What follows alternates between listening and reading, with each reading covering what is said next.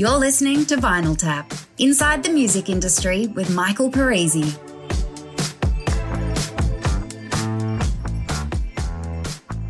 Hi, my name is Michael Parisi. I've been a part of the music industry for over 30 years. I've worked in all facets of the business, from promotions, marketing, A&R and artist development. I've also worked for and with major record labels. I've run my own labels and my own music publishing company, and I'm still an artist manager today. So, take a seat in the room with me as I talk with some of the biggest movers, shakers and visionaries of the music industry. There'll be lots of stories, insights and intel that you won't hear anywhere else. So sit back, relax and welcome to Vinyl Tap.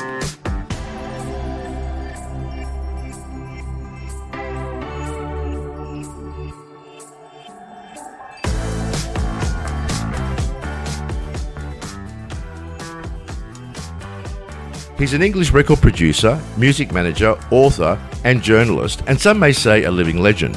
Simon Napier-Bell has managed some of the biggest names in pop history. The Yardbirds, Mark Bolan from T-Rex, Sinead O'Connor, Ultravox, Boney M and Wham. As a record producer, he has also worked with the likes of Jimmy Page, with the Yardbirds of course, Burt Bacharach and Dusty Springfield, having produced her only #1 song, You Don't Have to Say You Love Me. These days, you will find Simon behind the typewriter, or should I say keyboard, penning his experiences through a catalogue of really great books, one of which documents the drug culture inside the British music industry, Black Vinyl White Powder, and the other, I'm Coming to Take You to Lunch, outlines the story of how he took Wham on tour in China at a time when people said he couldn't. What I didn't know, however, was that he played a very important role in shaping Australian pop. It turns out he worked for the Alberts label, home to AC/DC, in the early 1970s as a talent spotter, and he was responsible for uncovering one of this country's most iconic pop acts, and by sheer accident too. I cornered Simon up at the Big Sound conference in Brisbane recently, and we had a real blast talking about the past, but also about the future. So sit back, relax, and enjoy this next instalment of Vinyl Tap Inside the Music Industry with Simon Napier-Bell. And here we are at Big Sound with the man himself who just came out of his own keynote, Mr. Simon Napier-Bell. Simon, welcome to Brisbane. Very nice to be here, Michael. And welcome to Big Sound. Excellent. How was the keynote? It was good. It was calm. It wasn't a noisy one. But Lars is a very thorough interviewer, and he managed to get through everything I thought he wouldn't get through. Did you get great questions from the audience at the end? Great. I got questions. I don't know if they were earth-shattering ones, but right. they were good. Well, let's start with some of my questions, because we could be here for days, because your CV is unbelievable. Well, limit is 3 days. So 3 days, is it? But I had the great fortune of enjoying dinner with you last night and hearing some of your stories, some of which we could talk about today, some we won't, because we've heard them. Maybe you should have bought the mic last night. I should. It was fantastic. But let's talk about, because you were a musician yourself, right? You started as a songwriter. And so who were your mentors when you were growing up? Oh, do you know, I didn't have any. I think I had anti-mentors. When I was 11 or 12, I'm not like a kid, I used to listen to Top of the Pops, which is, in those days, wasn't from England, because British radio didn't play records. BBC never played records. There was a thing with the Musicians' Union which prevented them playing records. So hit songs are always played by live bands, like the BBC accordion band or something dreadful like that. Elvis Presley didn't sound too good played that way. But we had a top 10 or top 20 radio broadcast which came from Radio Luxembourg, which was beyond the limits of the regulations of the Musicians' Union. And if you stayed up to midnight on a Sunday night, you could hear that, which I wasn't allowed to do when I was 10, but I had a little radio and I put it in my bedclothes and listened. And year by year, as I got older, 8, 9, 10, the music got worse and worse and worse, until the hits were things like How Much Is That Doggy in the Window, or If I'd Known You Were Coming, I'd Have Baked a Cake. And I decided I hated pop music. There was no more pop music for me. And just at that time, my brother was given a trumpet for Christmas, and he gave up trying to learn it after 3 days. And so he gave it to me, and I learnt it. And then How long did it take you, if not 3 days? 10 years, and then I gave it up. But I started listening to trumpet players, and that meant jazz. And so by the age of 11, I was beginning to listen to trad jazz, and I completely, totally fell in love with it. I didn't listen to another pop record for 10 years. And trad jazz just took over my life. And 11 and 12, 13, I listened to every trad jazz there was. So there were not mentors, but obviously I listened to trumpet players. So what kind of artists? Are we talking Count Basie no, we're talking trad jazz, Right. clarinet, trombone, trumpet. Listening to Louis Armstrong, listening to Bix Beiderbecke, listening to I can't even think of their names now, but all the guys who played in those traditional trad bands. By the time I got to school, 13 or 14, I'd begun to listen to modern jazz. So then, you get to the big bands you're talking about, and Dizzy Gillespie and Shorty Rogers and things like that. But so I couldn't say they were mentors, but obviously I listened to trumpet players because that's what I was playing. Yeah. Now, surely there was one pivotal moment in your early career or early life as a teen where you went, I want to be involved in the music industry, or was there an industry to speak of at the time? When I left school, my education was wasted on me. I was sent to public school, which, as you know, in England is a private school. Of course. And I left at 16 without taking A-levels and all the things you go there to do. And I got a job as band boy with Johnny Dankworth's band. Now, a band boy is what you'd now call a roadie. And these were big bands. Johnny Dankworth's band was one of them, which toured around England like rock groups did years later. So every Monday morning you went to outside Madame Tussauds at Baker Street Station. There was a row of buses, 8 or 9 buses, and each of those had a band. The most famous one was Ted Heath's band. On the bus? Yeah, Ted Heath's band. Right. There'd be Joe Loss's band, all these famous band leaders. And one was Johnny Dankworth, which is a more jazz-inclined band. And these were 20-piece orchestras or bands. With traditional, they're all like Count Basie type band, and they toured all over England, went to dance halls, and that was the pop music of the day on tour. And I became road tour manager. What did I say? It's called? It's a roadie tour manager, band boy. It's called band boy for Johnny Dankworth's band, which meant you took all the instruments out of the back of the bus and you took them up 3 floors at the Llandudno Empire. A proper roadie back in the day. It was a roadie. Yeah. But you had one. Yeah, right. So I set up the drums, I set up the bass, there was music stands and music to read in those days too. And then after the gig, they all went and got drunk, and I'd unload them, I'd put them all back in the bus, and the bass went along the back seat. It was a miserable job, but I was there amongst this band. And of course, I didn't want to do that. I wanted to play the trumpet with the band. Right. That was my way in. And after a while I told them I play the trumpet too, and they said, let's have a listen. They said, well, you better stick to band boying, forget the trumpet. Sure. But that's why I was there. But bit by bit, being around them, I really liked the music business. They all told stories and they gossiped and they said what was going on.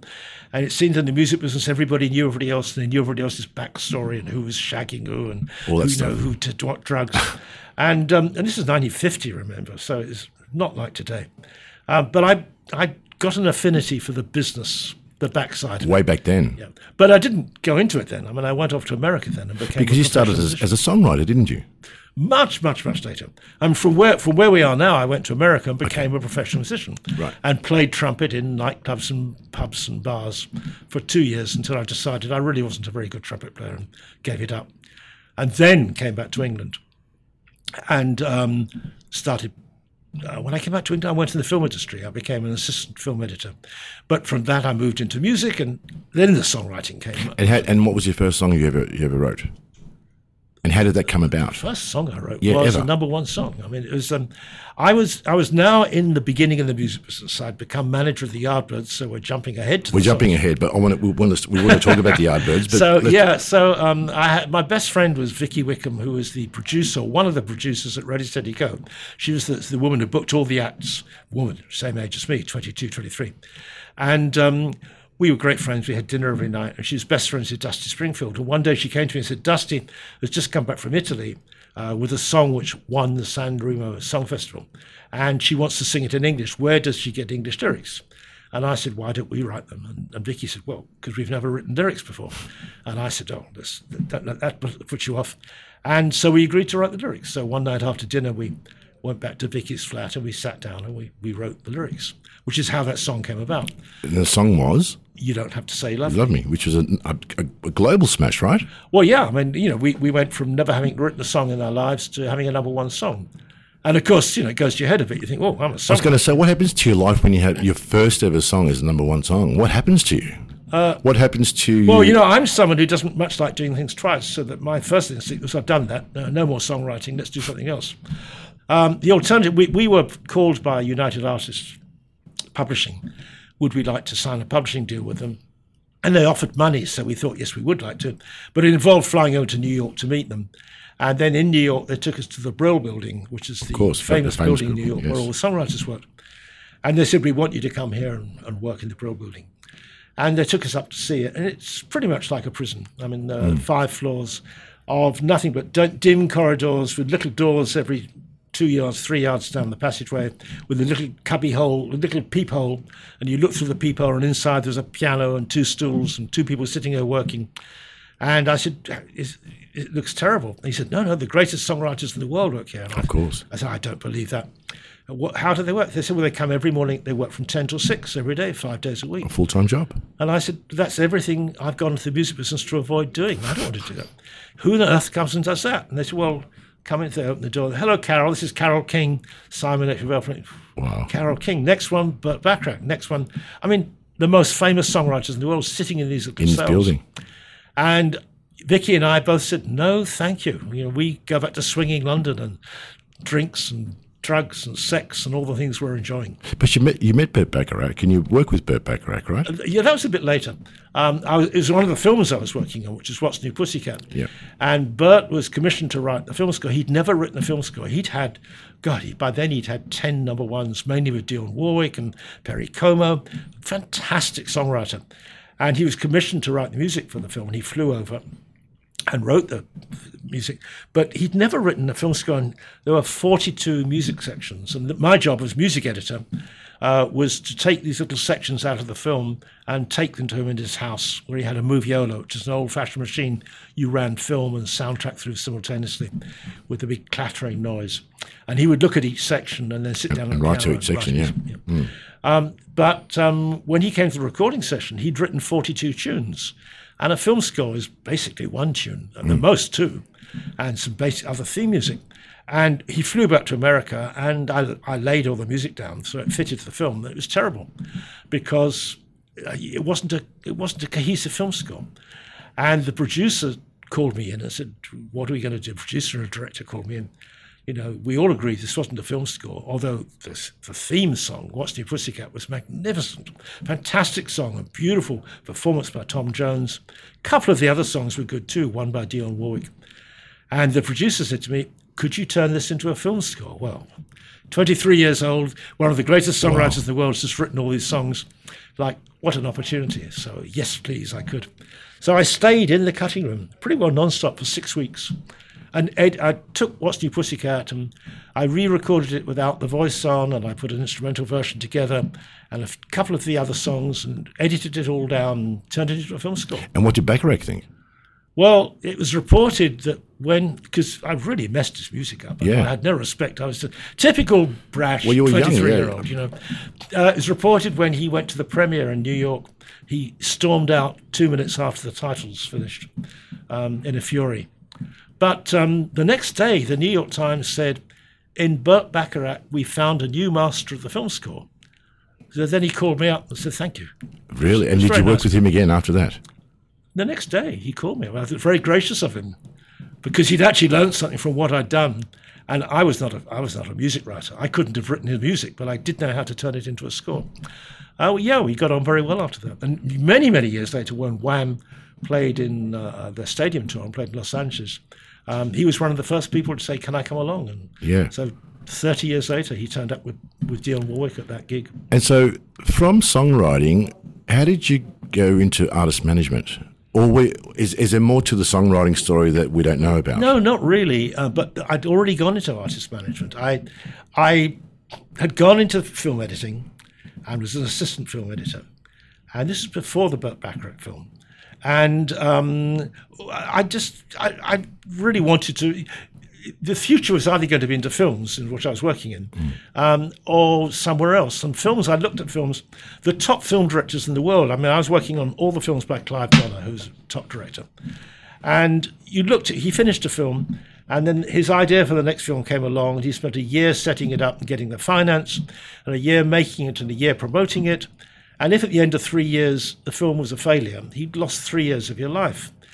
In the music business, it took 2 days to make an album. Albums in those days were made live. Of course. The band there and the singer. You could have it out the next week. If it was a flop, 2 weeks later, you could be doing something else. So two weeks is against 3 years. And I just thought, as a young person, who wants to be in the film industry? So I looked at how to get in the music industry, and management seemed like a good way in. And your first act you ever managed was?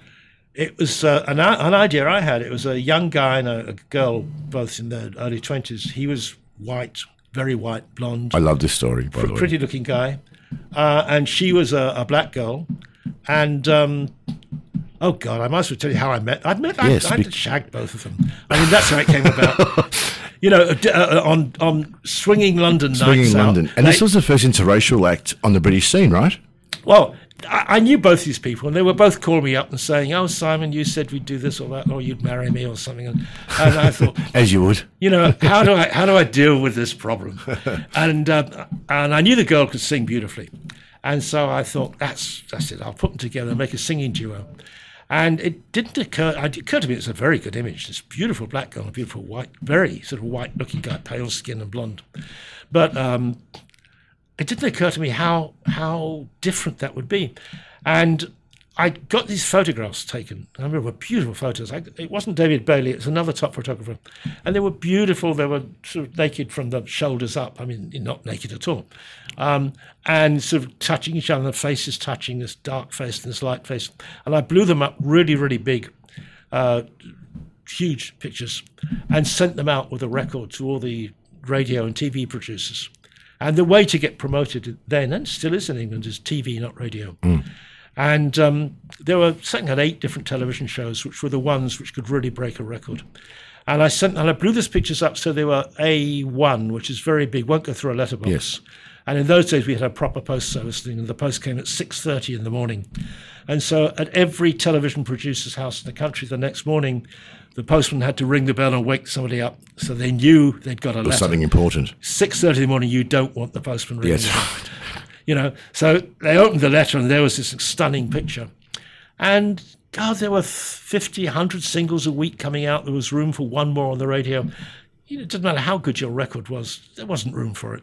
And bit by bit, I'd called through all of them and called them up. I said, did you get that record? Did you look at that, the photo? Will you play the record? And they all said what you had to. Oh, you know, it's very difficult. There's lots of records out this week. Don't have room for it. And I said, you're racist. Wow. I was really horrible and wow. blunt. And only when you're 23. But let me ask you this, were they racist? No. But when you're 23, you'll do brash things you won't do when you're older. No, I didn't even stop to think whether they were or not. I just said, you're racist. And they said, no, I'm not at all. You know, I'm very liberal. I read The Guardian. Very clever. I said, no, you're racist. And every single one played the song. And it ended up being a big hit, right? Yeah, I got 8 television shows, and we got a number 5 record. Wow. It wasn't a very good song. And I'd written that song, actually. That was the first song I ever wrote. I wrote that song. It was very, I love you, you love me. This is rubbish. Yeah, pop, pure pop. Pure pop. But here's an interesting thing. One of the television shows was called Thank Your Lucky Stars. It was the second biggest show. Ready, Steady, Go. The 3 shows, Top of the Pops, Ready, Steady, Go, Thank Your Lucky Stars. Those were the 3 big shows. Thank Your Lucky Stars. When we did the rehearsal, at the end of the rehearsal, I ran through it, and I said to Diane, the young black girl, when you finish the song, the last chord, bang, turn and kiss Nicky on the cheek. And the producer rushed down and said, you can't do that. I said, what? She's kissing him on the cheek? Yeah. No, That's you the can't big do deal. that. You can't do that. Well, of course, when the show came along, it's exactly what we did. And we were banned from that show forever. Forever. But you know, a black girl kissing a white guy on the cheek in 1966, it never occurred to me it would cause any offence. So much controversy. You're a master of controversy, aren't you, over the years? Well, what it taught me was that's what management's about. Yeah. It's about a great song, a great image, and the controversy. Yeah. There's no... I think this goes for every major artist in the world. No major artist has ever made it on the music alone. They always have an image which matches it. Various times people have thought the image was so strong they could get a hit even without a great song. No, that doesn't work either. You have to find simultaneously an image and a song which matches, and you have to have a gimmick to get it off the ground. Or a story, right? A story. Yeah. A gimmick, a story, whatever, which gets off the ground. Those 3 things But when I went through the history, and I've written lots of books now, and I've studied much more about how the industry works, there's no major artist that's ever happened without having an image and a music which matches in quality and a story which launched them. And so when people come to me and say, what are you looking for in a new artist? It has to be those three things. Those three things, yeah, I agree. Let's talk about some controversies you've been involved with over the years. I'm intrigued now. What else have you used to your advantage? What have you, not so much fabricated, but what have you conjured is probably the right word. Well, I mean, there was an artist which I didn't have a huge success with in the end, called John's Children in the beginning of the 80s. And they were three very good-looking young guys. And I made a good single with them. They had a very striking image, very, very striking. And I had a top photographer copying on the same thing I'd done 20 years earlier with Dan and Nikki. I had a excuse me. I had a really great photograph done of them, naked torsos, looking great and young. It preceded boy groups. Boy groups weren't really around in those days. And sorry, I said 20 years ago. Let's go back. You have to take all that again. This is 1960s still. Wow, it's still the 60s. I got that completely wrong. Yes, I was going to say. Hey, so I was copying what I'd done with Dan and Nikki 2 years earlier, and I had them strip off. So they were taking this time, from just below the shoulders up. Three very good-looking young guys, and it proceeded. There were no boy groups. You could say the Beatles were a boy group, but they weren't sold as a boy band. This was, if you like, the first looking boy band. And we did a fantastic poster of them and put them up all over London, so everyone saw this great image. And we put a record out, which is a pretty good record, and hyped it. I came up with good stories. And we got it into the bottom of the charts in the UK, but in America we got it at the top of the California charts. Right. We got it the top 5 in the charts of California. And so I thought I'd make an album. And they weren't a great group. They were a second-grade group. Right. They might have got better, but they weren't really that great. But we made an album, and I made it quite quickly in 2 afternoons, all the songs they played on a live gig. We recorded it like a live gig. And then I thought, this isn't good enough. And so I went to a sound library, and I bought a sound recording of the Arsenal Football Club Saturday afternoon, cheering. And I dubbed it all over it, turned it into a live concert. Wow. But in excess, I mean, there was more. Every time there was some bad notes, the cheering and the screaming. I got some screaming from somewhere else. I got some screaming from a Beatles concert, and the cheering from the Arsenal football crowd. Wow. Dubbed it all over it and called the album Orgasm. And would you believe, there it was. And everyone wants to write about it. Number 3 in the chart in California. It hadn't even been released, just pre-sales. So that's the sort of gimmickry which is needed. But that group didn't really happen big in the end. But it is the nature of the music business to need the image, the music, and the gimmick. With John's Children, we really missed on the music. It wasn't strong enough. Let me ask you this. When haven't you needed a gimmick? When did pure artistry take over without having really. to work? I mean, you could say with Wham because they were brilliant, but of course it was a gimmick. I mean, they had this Starsky and Hutch, Butch Cassidy and Sundance Kid image. There had really never been a duo like that. There'd been the Everly brothers. They were brothers, and they weren't even friends. They didn't like each other much. There'd been one other 2 duos, I suppose Paul Simon and Garfunkel, to some degree, but they didn't have any sexuality between them. And what Wham had was not sexuality in a homosexual way, but in the way that, say, Butch Cassidy and Sundance Kid, they were both sexy kids who went out and found girls, and at the end of the film, they threw the girls away and went off together. There was a bromance.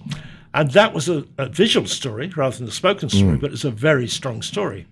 And that went into the imagery. Their first hit, which was Bad Boys, really, really conveyed that. Yeah, it did. It did. I remember as a kid and my sister. Go back on that. And their first hit, Young Guns, yes, really conveyed that. Yes. Very strongly. And they did a Top of the Pops when they both, pretty much naked from the waist up. And they danced brilliantly together, very homoerotic. No sense of homosexuality. It was just like they had the 2 girls there, but it was sexy.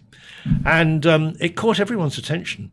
And there again, you had the image with the music completely equal. And the gimmick was, again, not told as a story, but it was this very unusual image of the 2 guys, which you normally get in a Hollywood film. Were George and Andrew very involved in that decision-making, or was that you giving them impetus to try something new? Or was they very... Totally involved. People often put down Andrew. Andrew was absolutely 50% of Wham. George went to a new school when he was 12. He had glasses. He was podgy, curly hair. When he walked in the classroom, all the boys laughed at the new boy. And the teacher said, "Who's he going to sit next to?" And Andrew put his hand up. And so George sat next to Andrew. Andrew was the lad around the classroom, the good-looking one they all looked up to, told the jokes and misbehaved. And George just looked at him, wanted to be like that. So George spent all his school days trying to look like Andrew. And when they decided to form a pop group, the image was Andrew, the real one, and Andrew, the fake one. Yeah, right. But the music came from George. Yeah. So they were absolutely a 50-50 partnership. Yeah. In 50-50 partnership. Image and music. And Andrew was no less than George was in what that What do you make of the documentary? Was that an accurate portrayal of what actually happened? I think it sells it incredibly well. I mean, Andrew was the person who pushed George forward, who gave George the confidence to go out on stage and perform. When the Wham first played, it was Andrew the girls screamed at, not George. Yes. And George looked at Andrew, oh, he's got blonde hair, so soon George had blonde hair. He copied Andrew very quickly. Yeah, you got that sense watching the documentary. And once George had assimilated all Andrew's self-confidence, then he didn't need Andrew. And by then, Andrew was pretty bored because, being famous isn't much fun. And you're only famous because you really need that love from an audience. And if you're a well-adjusted person who's brought up without that desperate need for it, Andrew, by the time he was 20, had enough. 2 years of fame, made some money, great fun, time to go and lead a normal life. Yeah. George needed more. Yeah, and you could sense that through the documentary as well. Let's talk about, you touched on the three fundamental ingredients to make a career. Music, story, which is all the gimmick. That's just to launch your career. To launch your career. The story can dwindle afterwards. The image needs to stay there, though. What are the other fundamentals, however, do you think? Well, you need to understand the business. You need to be driven. People often say to me, what do you look for in a new artist? He's got to sing well. And, no, it doesn't matter in the slightest. Everything can be taught. The number of people who are tone deaf is few and far between. It's like 1 in 1,000. Anyone can be taught to sing, can be taught to dance, taught what clothes to put on. What they can't be taught is to need success. And always these artists are people who, in every case, they're people who sometime in their childhood didn't get love from someone they needed from at a moment they needed it. And it creates in them an incredible drive to be liked and loved and wanted. We talked about last night, yeah. And that is what they need more than anything else. When you sense that in somebody, they're going to give you the energy to manage them. The energy doesn't come from me, it comes from them. And then, of course, it helps if they're also good-looking and if they can write songs. But they're not the primary things. It's that energy. Yeah, and I even in my career, I've always maintained that I love working with artists who have a vision for themselves. If they've got a vision for themselves, then I can help them with that vision and facilitate that vision. Without that vision, how can I manage you? No, I mean, I've had sensing artists the same thing happening with you. I've had artists come to me or brought to me by their parents or something, and they sing magnificently, 5 octaves perfect. They can copy any famous singer. They're not going to be stars because they haven't got any. They had lovely upbringings. They're perfectly happy at home. They haven't got any drive, any desire. Yeah. And you get the other one who's been kicked around at home, but hasn't got much talent. But they'll develop the talent if you give them a chance. Now let's get to the nitty gritty. So let's talk about the favourite artists you've ever managed and why, and then a not so favourite and for whatever reason. Because I'm intrigued by this because you've worked with so many fantastic artists over the years. Surely there's a favourite, and surely there's one where you went, oh God, I wish I'd had my time again. I wouldn't have done that one. That's difficult to say. You can't manage an artist if you really dislike them. That's impossible. It's far too much. There's far too much has to go into an artist of yourself. There are artists who are excessively difficult, but basically they should be. I mean, if an artist is probably as good an artist as is difficult, or she is difficult. Ones I've managed I haven't liked, not really. I didn't get on well with Jimmy Page at all when he was in the Yardbirds. Yeah. To the degree that in the end, I told him I'm not managing you, and I didn't take a management percentage from 1/5 of the money the group kind of gave to him without a management percentage deduction. But he's a charming guy. I don't know why we didn't get on. I look at him now, and I think he's such a nice person. I mean, he can be difficult, social as he should be. We just rubbed each other up the wrong way at that moment. I don't know why. He's the only one I can think of I didn't get on with to that extent. And I think it was as much me at fault as him. And artists I've looked at and wished I managed, almost nobody. because every artist is so difficult. However much you like them as an artist, you think, if I'd managed them, I would have found out all those other sides, which I wouldn't have liked as much. Yes. So I don't have any regrets at all either. I mean, there was a great story with Neil Tennant, who was, when Wham were making the video of Careless Whisper, and we did it in Miami. And by then, Wham were pretty big stars. I mean, they'd had 2-3 number ones. And Neil Tennant was a journalist with the NME. And I had no idea he'd had anything to do with music at all, other than he wrote about it. And we decided we'd give 5 journalists permission to come with us on the photo shoot, on the video shoot. And he was one of them. So we gave the NME a pass, and they chose Neil to go. And on the second or third night we were in Miami, Neil came to me and said, I hope you don't mind, I want to give you this cassette of my band. And I was angry with him. I said, look, if everyone did that, I mean, it'd be hopeless. You're here as a journalist, you've got to pass to be a journalist. Slipping near a demo tape, yeah. You know, and I threw it out the window. Oh, no. In my memory, I did it in front of him, but I think probably I didn't do it in front of him. I probably sat on the bar next to me when he went off, and then I threw it out later. But anyway, I do remember throwing it out the window. And, of course, it was these Pet Shop Boys' first album. Wow. West End Boys. That was a massive hit. That whole first record was a massive hit. You know, about 8 or 9 months later, I was in Tokyo, and there's a 3-hour trip to the airport in Tokyo, and I thought, let me buy a few cassettes so I got something to listen to. And I had it wasn't a Walkman, it was a portable Sony battery-operated thing. It was pre-Walkman, and I used to carry that everywhere with me when I flew. And I bought these 6 cassettes. I just said, what are the latest 6 cassettes come out, popular ones? And I put the first one in, and I listened for 45 minutes, and I was transfixed. I turned it over and listened again. I listened 4 times between Tokyo and the airport, and that was the album I'd thrown out the window. Oh, my God. I never regret that either. No, of course not. But who knows? Have you seen Neil since? Obviously. And who knows? There's something happens between manager and artist which makes them happen. And they went with Tom Watkins, who was the most unlikely manager for them. So brash and non-intellectual and bolshy and difficult. And it worked perfectly. And perhaps it wouldn't with me. Yeah, right. You know, and I'm sure Tom was a large part of what made him a success. Yeah, that's like, it's called sliding doors, I guess, right? Now, Simon, you worked in so many countries. And I didn't realise until I really got into and dug deep into your career that you have Australia has a special place in your history. I came to Australia to avoid an English winter. But you worked at Albert's, right? Yeah, I came here. I thought I'd come for 2 or 3 weeks to avoid the winter, or to get away for 1 month, and got bored and thought I'd make some records. So I went to RCA, and they played me some demos by a girl singer they'd just signed called Alison McCullum, an amazing voice. And they said, would you like to make a single with us? I thought, yeah, that passed the time nicely. And so I went off looking for songs, and one way or another I found myself to Albert's through the major music publisher at the time, and got to meet Ted Albert. And I told him I've got this great singer and played him. And he said, yes, she's great. Maybe you can help me. And he said, we signed a few years ago when I started running this company, I signed 2 singers called Vander and Young, Harry Vander and George Young, and gave them quite a lot of money.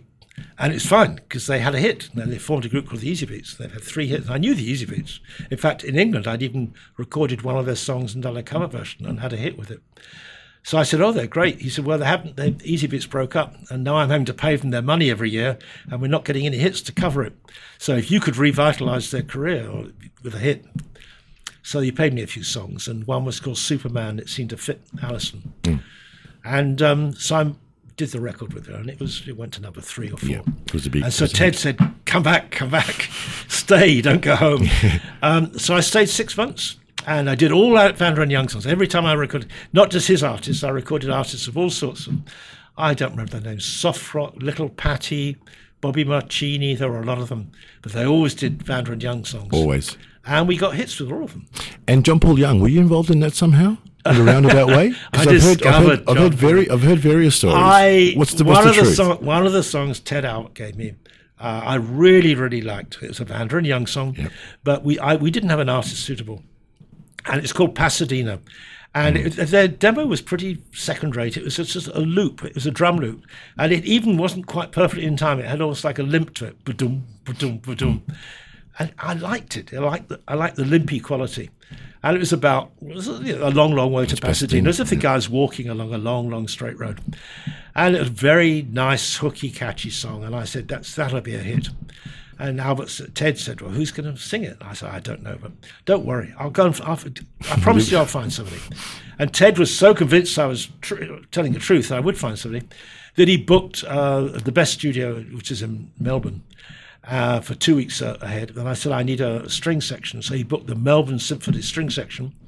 And he booked 3 air tickets, one for me, one for him, and one for the singer. In those days in Australia, air tickets didn't have a name on them. They were like train tickets. Right. You just booked the air ticket. And so I said, I'll find a singer. And in those days, Oxford Street, from end to end, was pubs with bands.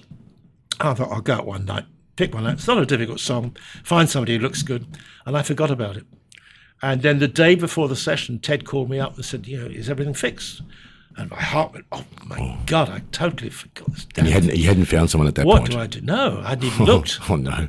And it was the next morning. And I thought, no problem, don't panic. Get the gig guide. I'll go down to Oxford Street. We'll find something. And it was Wednesday, and Oxford Street closed on Wednesdays. God knows why, but Oxford Street closed. And the only gig anywhere was in Newcastle, which I'd never even heard of at that time. And so I got on a train. I went to Newcastle, and there was one pub. That's where the gig was. And I went down the main street, walked to the pub, and it was horrible. It was packed, it stank of vomit, and the band playing... Are we talking late 60s or early 70s? Late 60s, early 70s. Oh, my God. Oh, sorry, all the pub owners are going to call me up tomorrow and complain. But it was horrible. Noisy, brash, stank of vomit, and the band playing were dreadful. And I thought, oh, flip. So I walked out to the balcony, and standing on the balcony was quite a nice-looking young guy with a sort of air of confidence, smoking a cigarette. And he said, horrible in there, isn't it? And I said, it certainly is. And I said, I don't know. So why are you here? Why is he there if it's so horrible? He said, I'm in a band. I'm going to sing later. And I said, you sing? He said, yeah. I said, you any good? He said, well, I think I am. And I said, look, here's a cassette. If you learn this song tomorrow, and here's an air ticket, and you fly to Melbourne, I'll make you a star. And he said, okay. And I went back. Didn't hear him sing. I figured, you didn't see him at all that night? Well, what's the difference? I thought if I hear him sing, I'm still going to say the same thing because there's no one else. So you took a chance? I took a chance, but if I'd heard him sing, I thought, better take a chance without hearing him sing. Hearing him sing might put me off, and then That's I have nobody. That's an incredible story. That's how John Paul Young was actually found. By chance in Newcastle. I heard this morning and I was going, I've got to ask Simon this. That's how he was found. That is crazy story. And I flew down the next morning with Ted, and John's ticket was for 3 PM. I flew down with Ted in the morning, and we used the backing track with a sort of limpy drum sound on it, which I loved. And I conducted. I'm an arranger too, so I'd done the arrangement. We conducted the strings. The track sounded pretty good.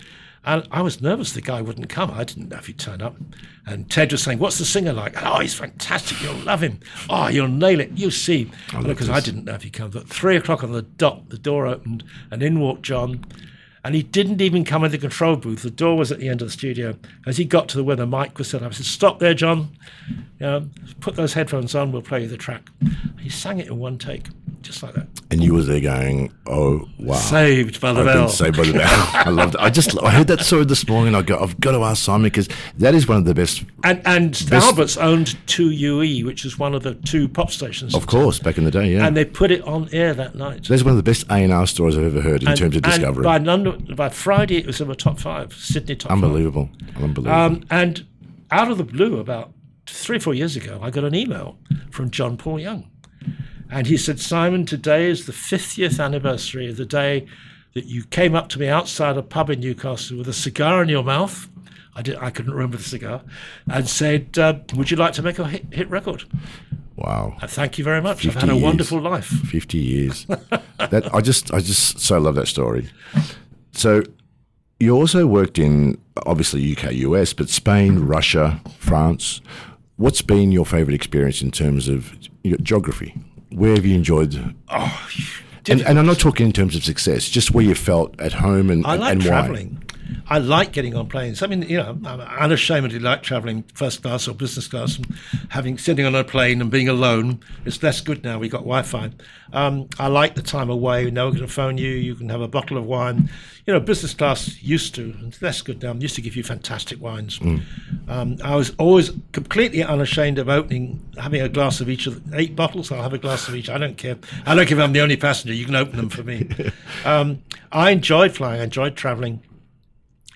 I think America's the place I like least. I don't dislike it, but I don't enjoy being there much. Australia's one of the places I enjoy being a great deal. And I enjoy all of Asia. And I've been a lot in Asia. And I live now in Thailand. And, of course, I got wham into China, which one I want to talk about next. It's a lot of going to China. I enjoy the travel. There was in Indonesia too. I went to Indonesia and worked with a top pop manager and singer there and had a number 1 in Indonesia. It's really fun to go to other countries and then move on again. And I'm not very good at settling down. Just as I didn't want to work in the Brill building and be trapped, I don't even like being trapped. People have come to me and said, will you do corporate job? Horrific thought, Yeah. Every day going to the office. It doesn't matter if they pay you $1 million or something. It's irrelevant. It's absolutely a horrible idea. And record production too. The problem is I was quite a good record producer. I don't know how good I would have been if I'd gone on with it. I made a few top 10 records. But all the friends I've got who are record producers spend their life in a darkened room, night and day, for 50 weeks a year. And they aim to take 2 weeks holiday. And the week before the holiday, somebody goes, Mick Jagger's coming in, you can't take a holiday. They never have a day off. It's horrible. What a life. So let's talk about China, because you touched on it then. How did you get Wham into China? Because that is one of the greatest launches of all time, really. I mean, how does one get an act into it at a time when China was pretty much, not so much closed doors, but it was tough to get in, right? It was closed doors. I mean, The idea came, and when I started managing Wham, I had a partner, Jazz Summers. We were 2 managers together. And we went and had dinner with George and Andrew, and George said, we want to be the biggest group in the world, and you've got a year. And I just laughed. I said, it's impossible. The biggest group in the world has to be the biggest group in America, because that's 60% of the world market. And no one's ever done it under 4 years. The Beatles took 4 years, for Christ's sake. You can't do it under that. There's no national press. There's no national television. You have to go there and go again. You have to play on each coast. You have to tour around. It's not quick. And he said, well, you've got a year. Very arrogant, which I like, and that's what artists should be. Yeah. And then Jazz said, a lot of wine went down. And he said, maybe you could be the first group ever to play in communist China. And George said, yeah, that's a good one. Do that. And so a week later... Thinking you weren't going to go ahead with it, right? Thinking it was just a flippant remark. Well, George said, that's good. Yeah, if that's the year I want, do it in a year. Yeah. And so a week later, I set off. And first of all, I tried to get a visa. And I found you can't get a visa. You could only get visas by government invitation. You could only travel with a business group, correct authorization. But a friend of mine told me he knew someone in Hong Kong who could get me in.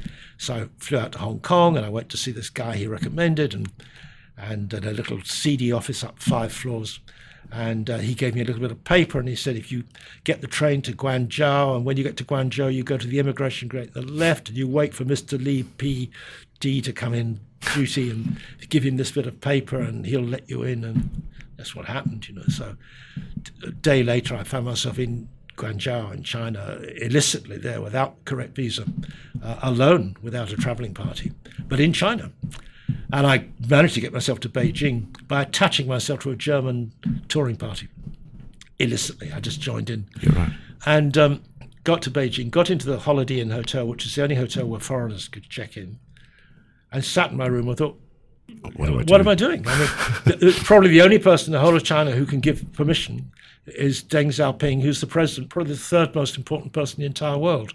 And I was sitting in a Holiday Inn. How do we get in there?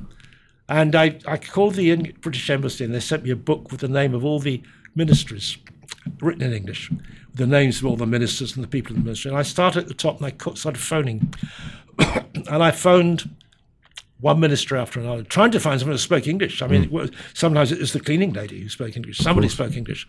And each one I said, could you give them a message to the minister, tell him Simon Napier-Bell has come from London to take him to lunch, and could he call me back? I left the number of the Holiday Inn. And after 2 days, I was so depressed and miserable sitting in this hotel room, I went back to England. And the next month, I came back again. When I checked in the Holiday Inn, they said, you've had a phone call.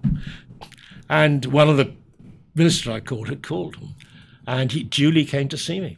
Arrived on a bicycle in a Chairman Mao suit.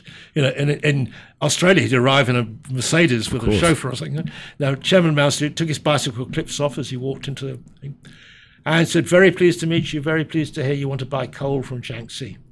And he got me bundled up with somebody else, some Norwegian guy who wanted to buy coal for the government. And so I laughed, and he spoke quite good English. And I said, "No, you've got the wrong person." And he said, "Oh," but I said, "Never mind, you're here now. Let's have lunch." So I took him up to the restaurant, and the restaurant was the only one in Beijing which had good food, because you could only play in dollars. This is the only hotel which foreigners could stay in. You had to pay in dollars. So the food was actually really good, edible food. And Beijing was a horrible place. Was it Western food? No, it's Chinese food, but with good ingredients, Right. all imported. Right. And, the food had got to a terribly bad level by the mid-'80s. And I must say, Beijing had no skyscrapers. It's, a one-level concrete jungle, horrible, like a prison block, really. Yes. And I told him, actually, I'm in the music business, and I want to talk about perhaps bringing a musical artist to China. Can you help me? And he said, "Well, I can't help you. I'm a minister of energy. But, I could bring somebody else." I said, "Well, I'll come back next month. Will you bring another minister?" And he said, "Will they eat in this restaurant?" And I said, "Yeah, I'll bring you lots. It's good food." So next month I went back, and I had 4 ministers. Wow. And this went on month after month for 18 months, until eventually I was getting ministers who had something to do with entertainment, or it was the Minister of Youth. That's the one I latched onto. Right. And bit by bit by bit, I told them the story, and finally I got an invitation. And then once you got the invitation, how much planning was there involved, and how long did it take you to finally get the boys to the concert? Well, not much. I mean, the final invitation. I had lunch one day, and I said, if one day perhaps you did invite a group to come and play, it'd be wonderful. It was the group I managed, Wham, and if they did come, it'd be great if it was, say, next month on the 20th or whatever. I can't remember what I said. And they said, okay. And then that was it. So we didn't have long to plan. But China had nothing. I mean, didn't even have fuse wire. We had to hire a 747 to take everything, light bulbs, spare light bulbs, spotlights. We didn't trust them to have anything at all. But it became a wonderful story, global story, didn't it? Well, it did what we planned. Yeah. We had 90 television crews. Wow. The front half of the downstairs, which normally seated 2,000 people, instead had 90 television crews from every single television outlet in the world. And the week after they played in Beijing, Wham were on in America, which is the whole point, were on ABC, CBS, and CBS News every hour, on the hour, 24 hours, 7 days. And at the end of that week, Wham were the biggest group in America. Yeah. Could you replicate that today with one of the bigger pop artists, do you think? Or do you, the world's too. I mean, there was no internet. There was no connection. There was no way anyone out of the country could hear. No one in any other country could hear anything of what you're doing in any other country. So the only way was not even television. It was film. I mean, those crews out front were not sending live pictures back. They were sending film the next day on planes. There was no international live television at all. It hadn't started, and so it couldn't happen any other way back in those days. And nowadays, you couldn't keep the truth. I mean, you couldn't hide it. So it couldn't happen now. No, you couldn't. I love that. Now, here's one for you. I don't know if you called it a curveball, but I'm intrigued by your answer to this one. What is the biggest misconception about you? Wow. I don't know. What do people think about? There's got to be something. I've no idea. I write about myself in quite a flippant way, and then everyone thinks, it's very modest of you. But perhaps I'm not as good as they think I am, and I'm quite accurate when I write about myself. Because, I met you for the first time last night, and I said to my partner, I said, he's one of the most modest people. Yeah, it could be the truth. It could be the truth. I did. I said, he might be one of the most modest people. I've met quite a few people from your era of the time, and not everyone has got, the modest flair like you did last night, and I was very impressed by that. Well, there you are. Perhaps the misconception is that I'm modest, and I'm not modest at all. I'm just telling the truth. I really don't know much about what I'm doing, but I sort of latch on, and things work out, and then I say, well, I don't take the credit really, but I'm happy to take the benefit. Yeah. Now, so further to that, if you could change anything about yourself, then what would it be? Anything. Like anyone a bit overweight, I'd like to lose some weight. And sometimes I think, what would I do tomorrow if I won 50 million on the lottery? And I think I'd lose weight. And I think, you stupid sod, why didn't you do that anyway? Yeah, do it. Why not? Now, you've been around for quite a while, and you've seen so many changes in the music business, both technological and otherwise. What's one thing or a couple of things that have never changed? Nothing has changed. All that's changed is the infrastructure and the administration of distribution. When radio started, everyone said that's the end of records. We'll never send another record. Music is now free. And of course, quite the opposite happened. When the internet started, everyone said, that's it, we'll never sell another recording, we'll never make any money. They've now found you make money from streaming, and that merchandise of all sorts makes money way in excess of records, and live performances have got even more expensive and made more money. The three key things in the industry are a corporate infrastructure, which I was trying to explain it in my keynote talk today. 50% of the music industry is represented by 3 or 4 major corporations: CBS, Sony, Warner, Universal, and perhaps they own all the publishing companies too, perhaps the 2 major agencies, CAA and William Morris, and the collection societies, ASCAP, BMI, and the UK PRS here, the Australian PRS. That is the corporate side of the business. Their only interest of any sort is money. Yes. They're not interested in music. When Lucian Grain stands up and says, we're so proud of the music, stuff that. He's interested in that. He then spends half an hour telling you the profit every division has made. And if they could make money selling the sound of a bottle, plastic bottle that is banging on the table, they'd sell that. And so they couldn't give a toss about music. It's money. And I don't disagree with it, because money doesn't have taste. So they sell us the music we want to hear. Now, if it sounds difficult to say, but they wouldn't even think of trying to sell us music we didn't want, because they wouldn't make money. And so the fact they want money means they'll never try to influence our taste. What we want, we'll get. We have bad taste, we'll get bad music. Good taste, we'll get good music. And that infrastructure it's like, if you like, the government of the music industry. It states the prices, it makes sure there's always money flowing, the money is needed for investment to water all our projects, and so that's good. But the exciting side of the music business, the people who count, the people who make things happen, who find new artists, who create new music, are below that. They're the independent managers, the independent record companies. Sometimes the record companies act pretty much like managers. Sometimes some of the independent music publishers do. The artists, the unsigned artists. Most of the signed artists voluntarily jump into the corporate side and like it, and then complain about all the things which are non-corporate. But there's the 2 levels of the music industry. And I don't like the corporate side. I wouldn't want to be in it. I wouldn't want to work for the government and be a civil servant and go to the office every day.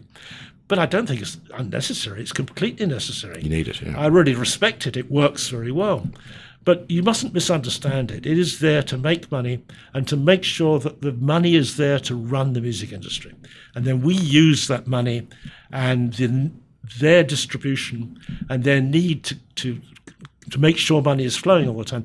We use that to be creative and have fun. And reinvest, I guess. And basically, it's fun.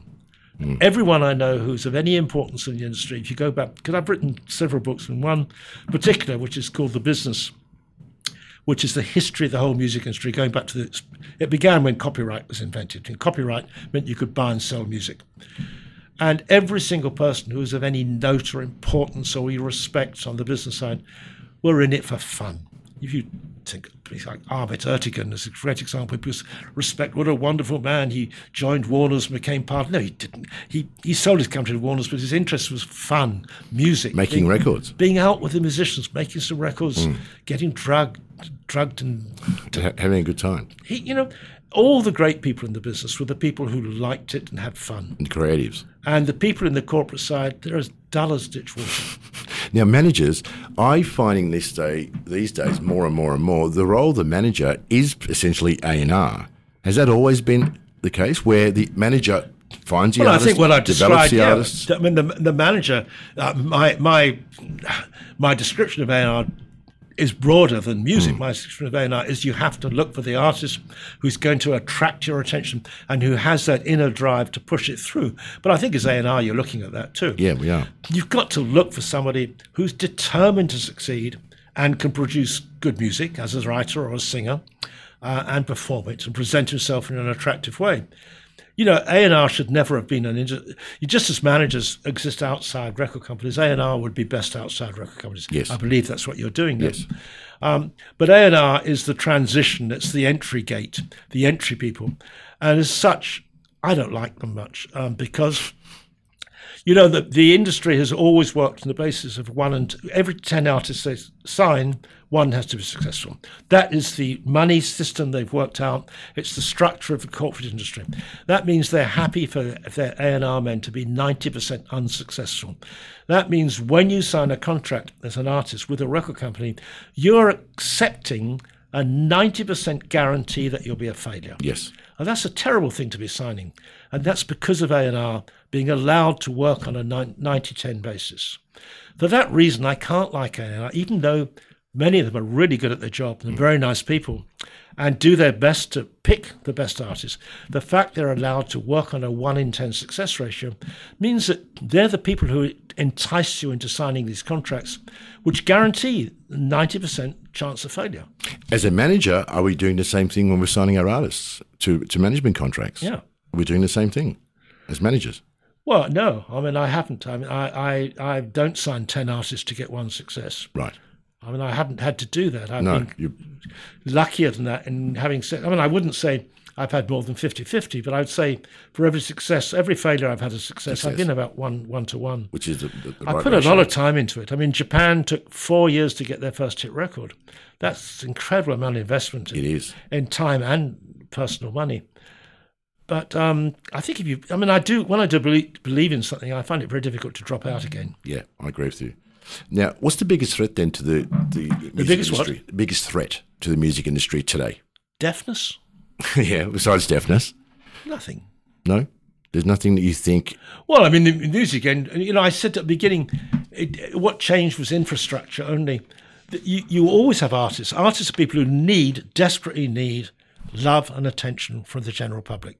For various childhood reasons, they grow up with a psychological defect which requires them to need something which isn't always pleasant to get because they're mobbed and they can't have a private life, but they need that love. The industry is a corporate structure which needs artists. It doesn't need musicians. Musicians are irrelevant. They're like plumbers. They fix the drain when it goes wrong. They'll come and do what they're paid for. It needs stars. And star songwriters, star performers. It's a star industry. And managers are the people, or you say A&R, let's call independent A&R or managers, are the people who work to feed the appropriate artists into the corporate side and stick around. If they're managers, they then stick around and help them happen. And how about? No, that's never changed. It hasn't changed. Initially, the currency was printing music on a piece of paper and selling it, sheet music.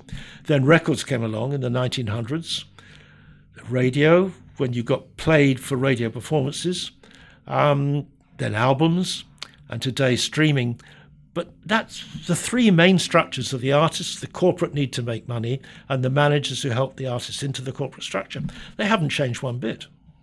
I like that answer, I really do.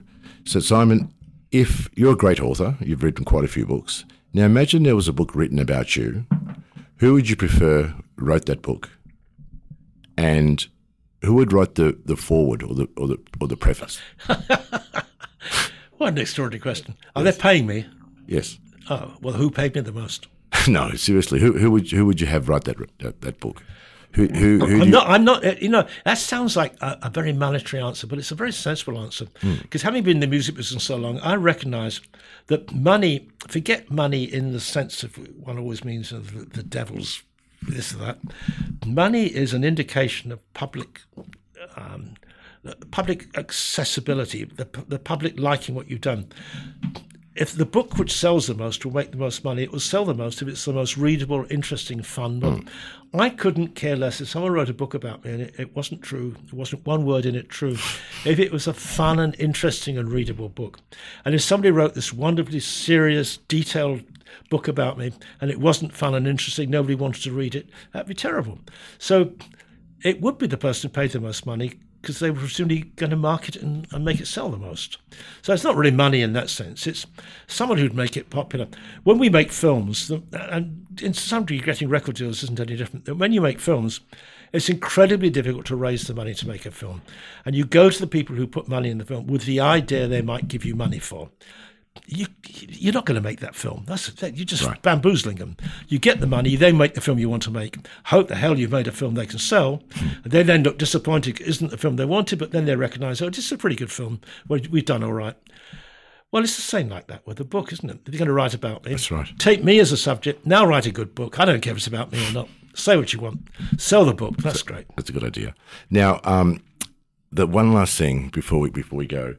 So you're still doing it after all these years. What keeps you motivated? Because, you could have rested on your laurels and I know you're living in Thailand now and you could have retired happily in Thailand, but you still have this voracious appetite for work and for creativity because you're still involved in the music industry.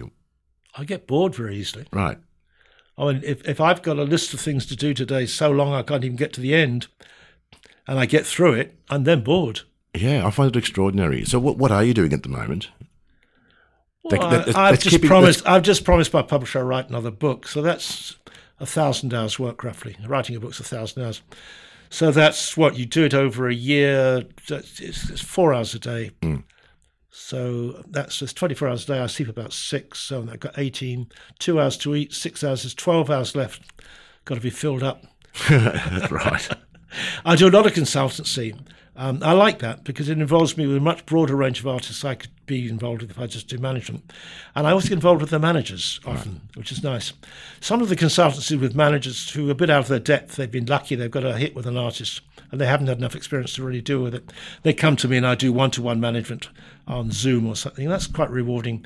And I do a lot of corporate management where companies come to me and say, we've got this artist and their manager isn't much good and can you help us? I do films. I'm about to start another film. I've done 4 major 90-minute documentaries for Netflix, 2 of them, one for Amazon, one for Sky Arts. I'm about to start another one. I can't tell you what it is because we've said we won't announce it for another month. I'm about to start another one. And what else? I write books. I do semi-management with consultancy. I make films. What else do I have to do? Is there something else? There's nothing else left to do, Simon. there really isn't. I try to find time for good meals every day. Oh, absolutely, it's a must. I want to leave you with one more question because I think this one's an important one. What do you want to be remembered for the most? I couldn't give a toss. You don't care. I knew you were going to say that. Dead, I knew you were going to say that. I wouldn't like to think, my partner's even going to waste money putting me in the box. You see these people go and buy expensive boxes, and we live in Thailand, so everyone gets cremated. Yes. Well, put me in cardboard. Are you seriously? What? You're gone. You're gone. But surely you want to be remembered for what's the one thing when people think Simon Napier-Bell, what do you hope people would remember you for? I couldn't care less. You couldn't care less. Well, I'm here now. It's nice to be thought well of enough that you can earn a living and be entertained. And I mean, last night I had dinner with you, and it was a wonderful evening. That's fantastic. Yeah. But should I be sitting there thinking, when I'm dead, I'd like to think you're having similar evenings thinking about me? I'm not there. It's being there, which is nice. Yeah, absolutely. Simon, listen, it's been an honour, a real honour and a pleasure. I remember when Jane told me you were coming, I got so excited. I thought, I'm going to meet a living legend. And it was a fantastic dinner last night, and I learned a lot more about you today. And long may it continue. I think you're fantastic. Well, I agree with long may it continue. I think you're a treasure, and a treasure in all countries, including Australia. Thanks very much for your time. Okay, thank you.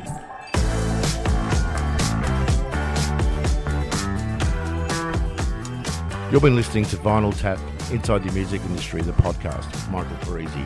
If you enjoyed that episode, please go to my website for more information about any of my guests. www.vinyltappodcast.com, all one word of course, and we'll see you on next week's installment.